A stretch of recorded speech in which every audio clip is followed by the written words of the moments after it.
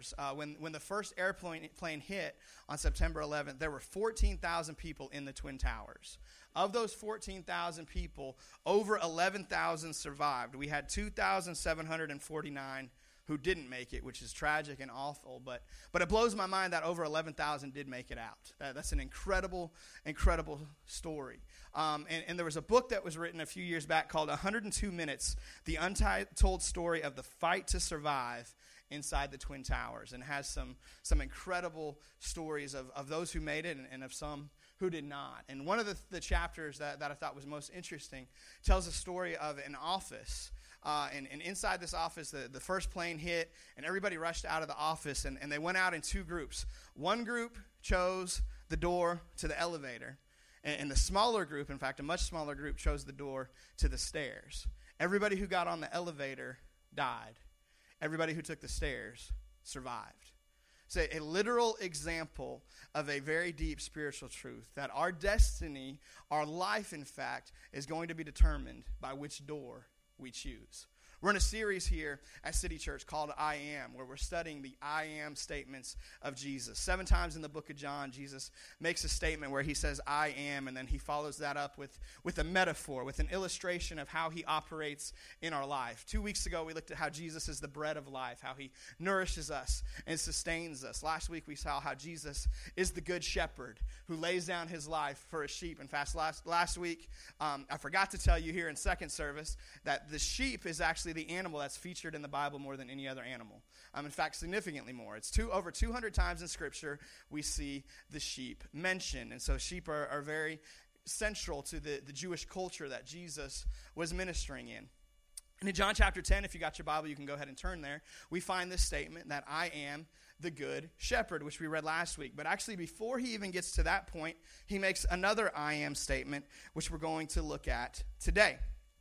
Before we get there, though, I want to share with you a quote from UCLA psychologist and professor James C. Coleman.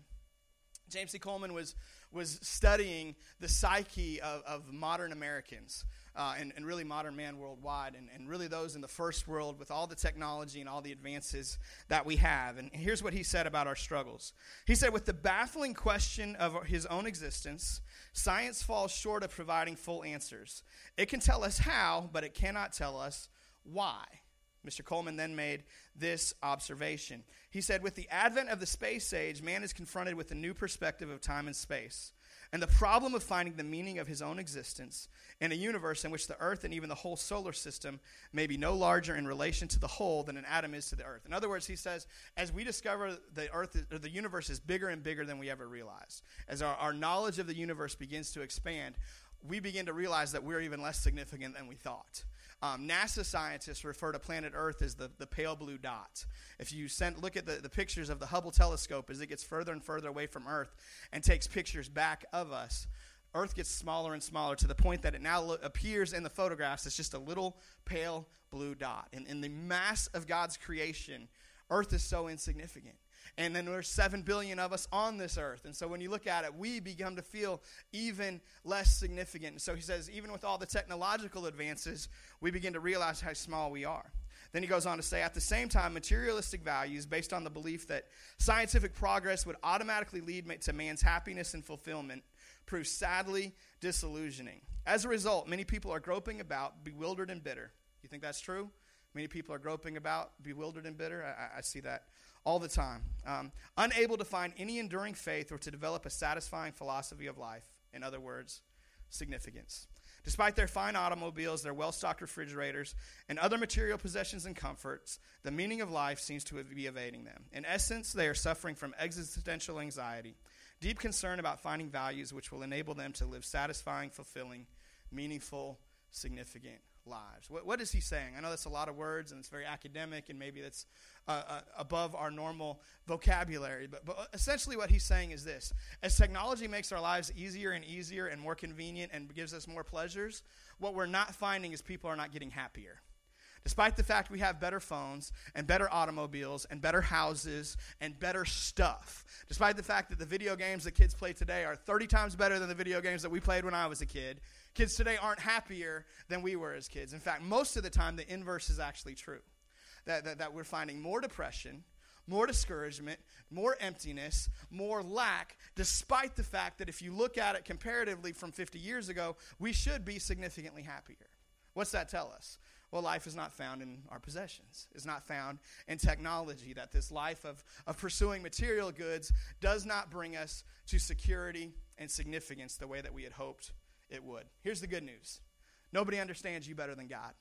Nobody understands the deep desires that you have in your heart for fulfillment more than he does. And nobody knows how to give it to you more than he does. In fact, nobody else knows the answer at all outside of him. So in John chapter 10, Jesus makes this statement. In the NIV, he says, I am the gate.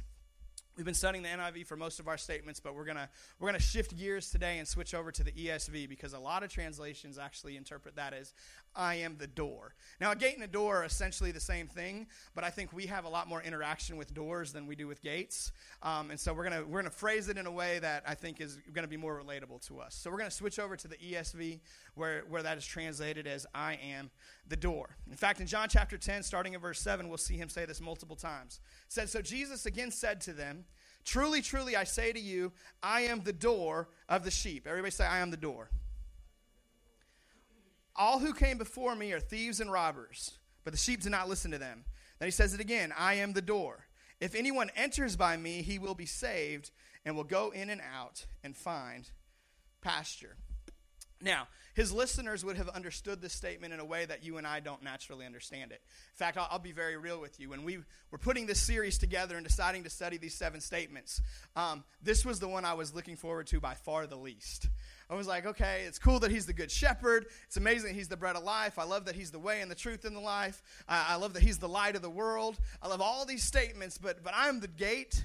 I'm the door. Like, that just doesn't fire me up the way that some of these do, right? Like, just being very transparent and honest. And the reason why I wasn't as excited is I didn't understand the depth of what he was saying. So here's what Jesus was saying. Here's what his hearers would have understood that we don't. In that day and age, and in fact, even still today in rural parts of the Middle East, the way that they would build a sheep pen, a sheep fold, is they would take rocks, and they'd stack the rocks up, and they'd build a wall down one side, and a wall down the back, and a wall down the other side, and then the front wall they would bring together, except they'd leave a gap of about 5.5 feet at the front wall.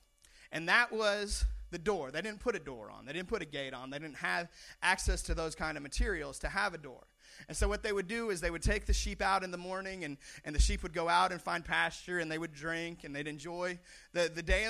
But at the end of the day, the shepherd would bring them back to the pen.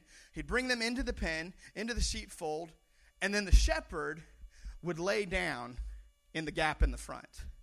He would literally become the door. Nothing could get in to harm the sheep unless it went through the shepherd, and nothing could get out of the fold unless it went through the shepherd. This is what Jesus is saying. He's saying, I am the door for my sheep. If you're part of my flock, if you're in my fold, nothing's getting to you unless it comes through me. If you're listening to my voice, if you're obeying me as shepherd, nothing can harm you because it has to go through me first. And you're not going to get out and wander off. You're not going to get out and stray. You're not going to get out and get lost and get harmed because you're not coming out through me. You're only coming out to follow me. When you listen to my voice, when you hear my voice and you respond to me, this is what happens. This is the declaration Jesus is making when he says, I am the door. A shepherd would literally lay down his life, physically lay down for his sheep. He's obviously giving some foreshadowing of the life that he was going to lay down, the death he was going to experience for you and for me. So I can tell you this morning, this is not my least favorite message in this series. I am excited that Jesus is the door for me and for you. So let's ask the question, why is he referring to himself as the door, apart from the fact that he's implying his protection? What is he trying to get at? Well, if we look at a physical door, if you look at the doors that you interact with every day, whether that's the car door, whether that's the bedroom door or the front door or the door to your office or your workplace, there's pretty much only 2 things that can happen with a door, right? You use a door to exit somewhere, and you use a door to enter somewhere else. They're pretty much the same, right? Like, it happens simultaneously. We have a sign right here that says exit. That's our emergency fire exit. If for whatever reason we had an emergency in here and we had to get out quickly, you could go out that door. And now it says exit, but it could just as easily say entrance, right? Because you're leaving one place and entering another. Any door functions in those two ways. So when Jesus declares that he's the door, he's telling you, I'm the way for you to exit something, and I'm the way for you to enter something. So the first thing I want you to see today is that through Jesus, you can exit a meaningless life. The modern life that feels so empty, that feels so meaningless, that struggles to find purpose. Jesus says, I'm the door. And through me, if you come through me, I will show you how to exit that meaningless life. If we go back to those people in the Twin Towers on September 11th in that office, as the planes hit, now you've got smoke everywhere. You've got debris floating through the air. You've got alarms going off, and you're choking on the dust. There's noise and chaos and hysteria everywhere. And they come out of the office and they have two choices. They can choose the elevator door. Now think of this. Which one do you think they chose on a daily basis? If they're like you and me, they chose the elevator door pretty much every day, right? Like they're up on the 15th floor. They're not taking the stairs. They're taking the elevator as a rule, right? So they chose the door that was familiar, the door that was comfortable, the door that was natural for them to use, rather than the door that was uncomfortable, rather than the door that was unfamiliar, rather than the door that maybe they had never seen the other side of before. Isn't that what we do so often in life? Jesus says that wide is the path that leads to destruction, but narrow is the way to life, and few are those who find it. We oftentimes choose the default door, the easy door, the convenient door, the door that involves using less energy. The elevator's a whole lot easier to take than the stairs. But where was life for them? Life was found in the other door. Life was found in the door that not as many people wanted to take. Life was found in the door that led somewhere they had never seen before, and they didn't really know what it looked like.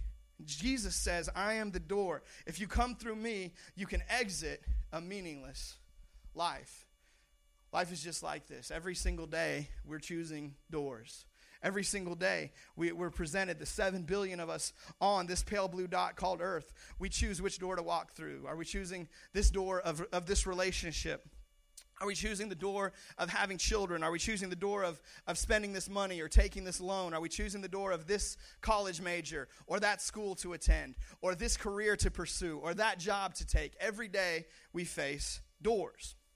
If you're married, you chose one specific door to walk through. If you think about it, if there's 7 billion people on planet Earth, there's just about 3.5 billion of the opposite gender. So you had 3.5 billion potential doors you could walk through, and you chose one. So you can romance your wife tonight and just look her in the eyes and say, you're my door, baby. See, get back to me. Let me know how that worked out for you. But you chose that one door out of all the doors to walk through. You chose this one. This is the one I want to explore. This is the one I want to find out where it can lead to. This is the one that I think is going to bring me to happiness and to peace and fulfillment. My wife Melody and I, we have 2 kids. So that means that we chose the door of having kids, not just once, but we had a kid, and then we decided, hey, let's do it again. And sometimes we look at each other and we're like, what the heck were we thinking? What did we get ourselves into? What are we doing with life? Yesterday, we were going to bring Judah, or I was going to bring Judah to the Trolls movie night that Kid City was putting on, the family night. And so Judah started getting sleepy about 3:30, and we were going to leave in about an hour. And so I decided, well, I'll go ahead and put him down for a nap, but I'll change his clothes first. That way he's ready to go as soon as we get him up, and maybe he can just sleep in the truck on the way out there. So we put him down, and of course, don't you know it, he has what we call in our house a poop explosion. So he has this poop explosion. So we open the door, and there's just poop everywhere in his bedroom, and it's all over him. And so we got to throw him in the bathtub and give him a quick bath. And so I wasted an outfit, and I had put this outfit on him for an hour for him to poop all over it. So I had to get a new outfit for him to bring him to the movie night. But we chose the door, right? It's like, okay, we chose this. We wanted to have kids. We wanted to clean poop off of curtains and rugs and dressers. We didn't know that's what we were choosing, but that's what we chose. That was behind the door that we opened to having that child. And he brings so much joy and many other things, but he also brings poop explosions.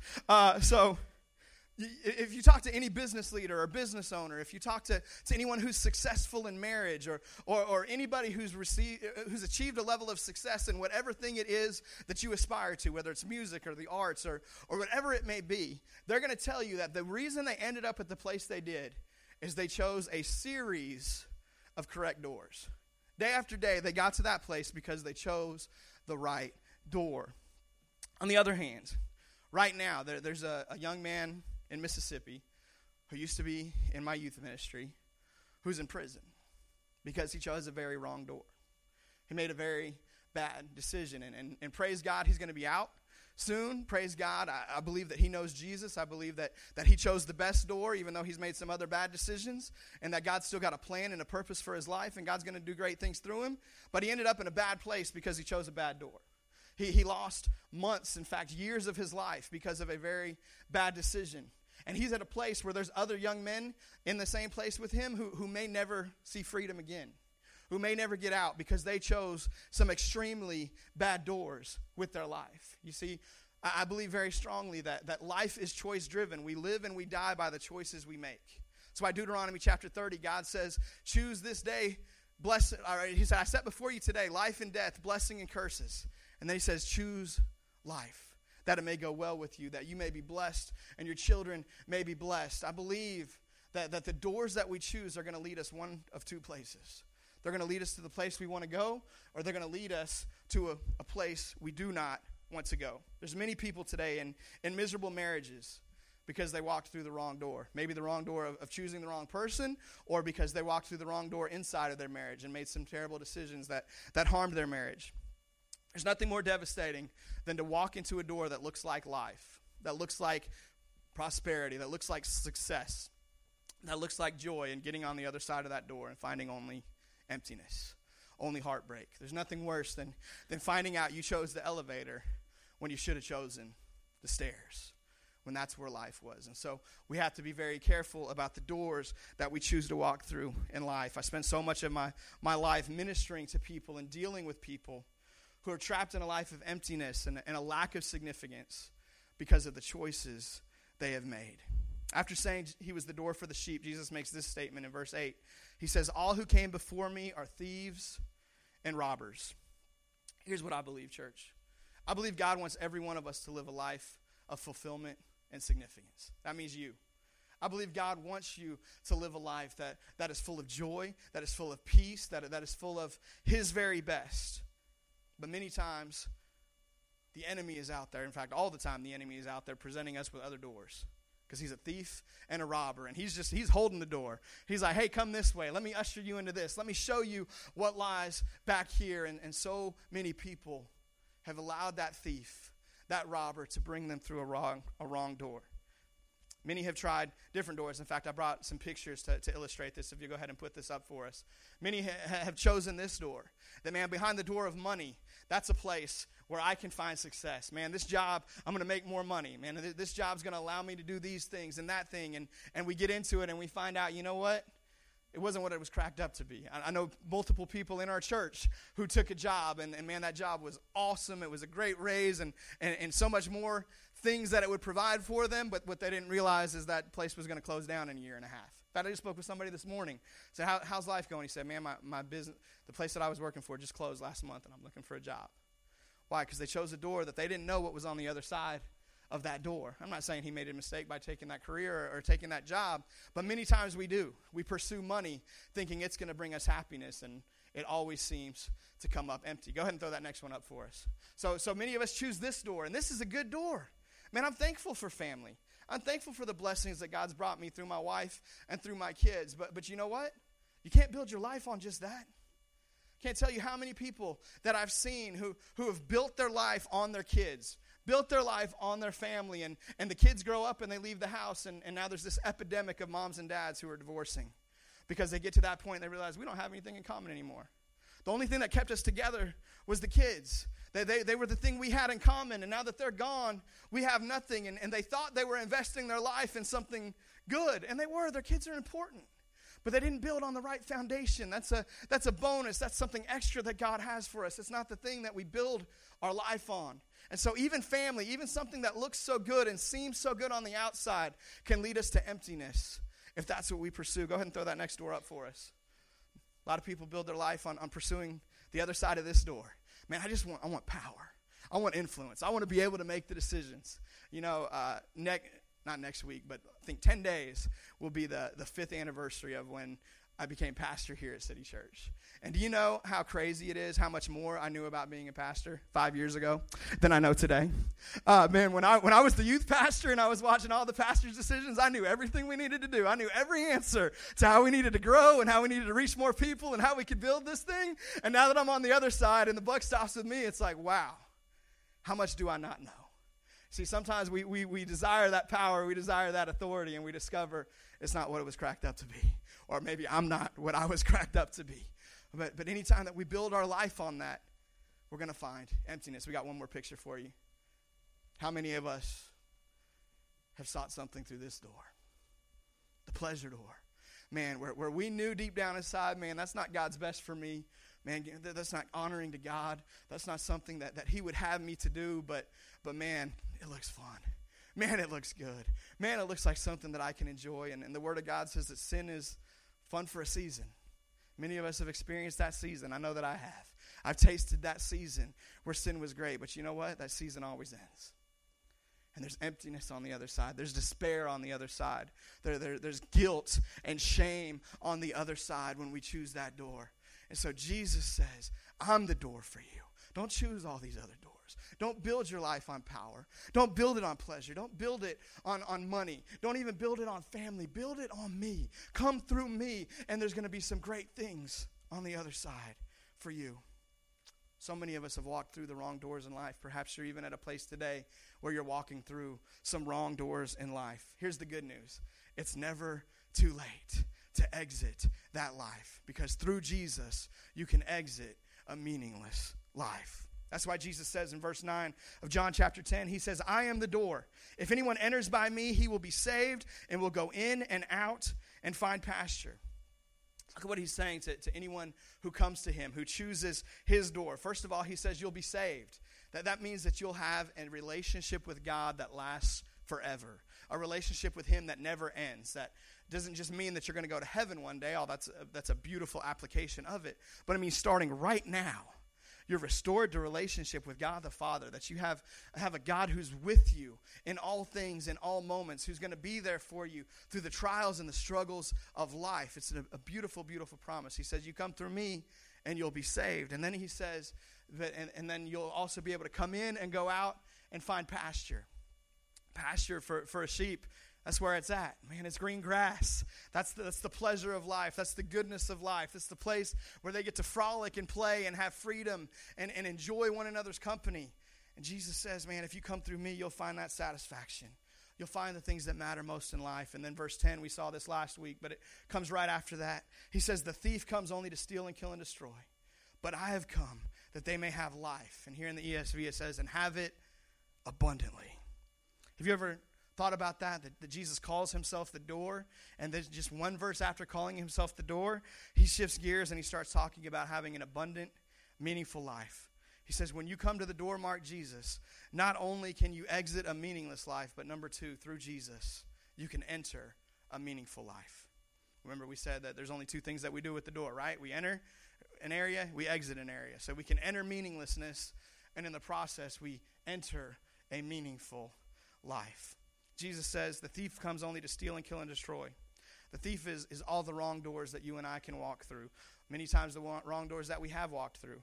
If you walk through the wrong door of greed or of lust or of jealousy or of selfishness, what happens? It sucks the joy out of your life. It sucks the pleasure out of life. It makes you not want to get up in the morning. But when you enter into the door named Jesus Christ, you enter in a life that is far more than Rolexes or Beamers or one-night stands. You enter into a life of joy and peace and satisfaction you can't find anywhere else. Did you notice that Jesus made a difference between life and the abundant life? I like how the second half of verse 10 is phrased in the Living Bible. He says, my purpose is to give life in all its fullness. In other words, he says, I'm not just here to give you life, but I want to give you a great life. I want to give you an abundant life. I don't just want you to exist.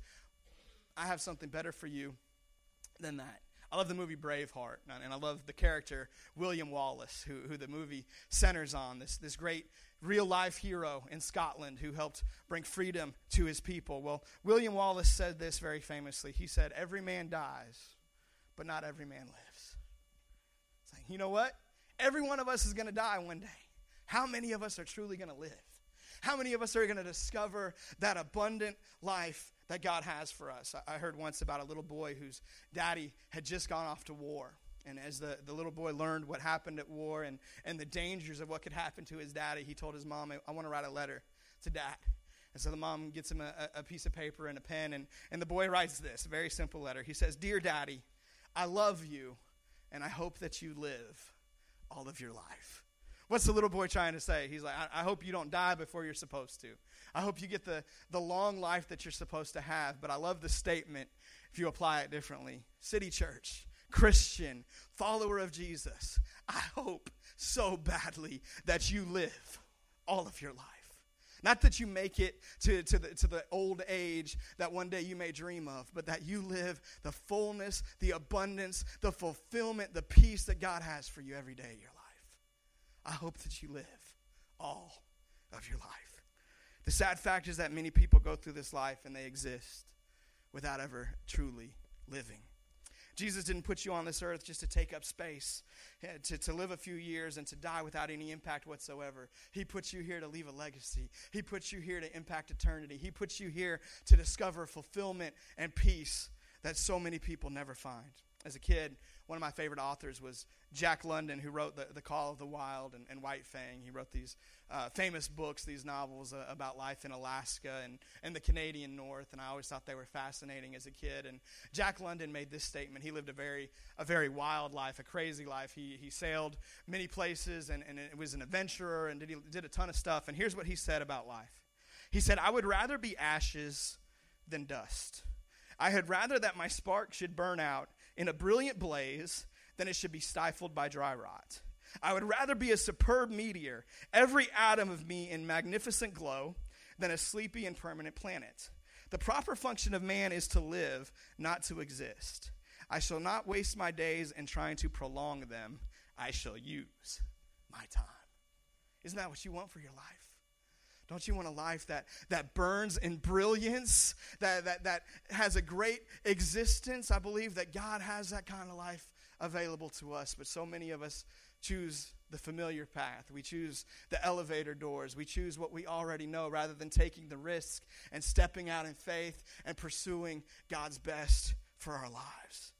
Far be it that would be us. God forbid that would be said of us, that we simply existed and never truly lived. When you surrender your life to Jesus and allow him to be the shepherd of your life, on a daily basis, you come to the Word of God and you feast on the bread of life. And you follow his will for your life, to pursue him and to follow him and to bring him glory. You continuously walk through the door of Jesus. You see, that's what it's about. It's not just a one-time decision that gives us eternal life, although that's very, very important.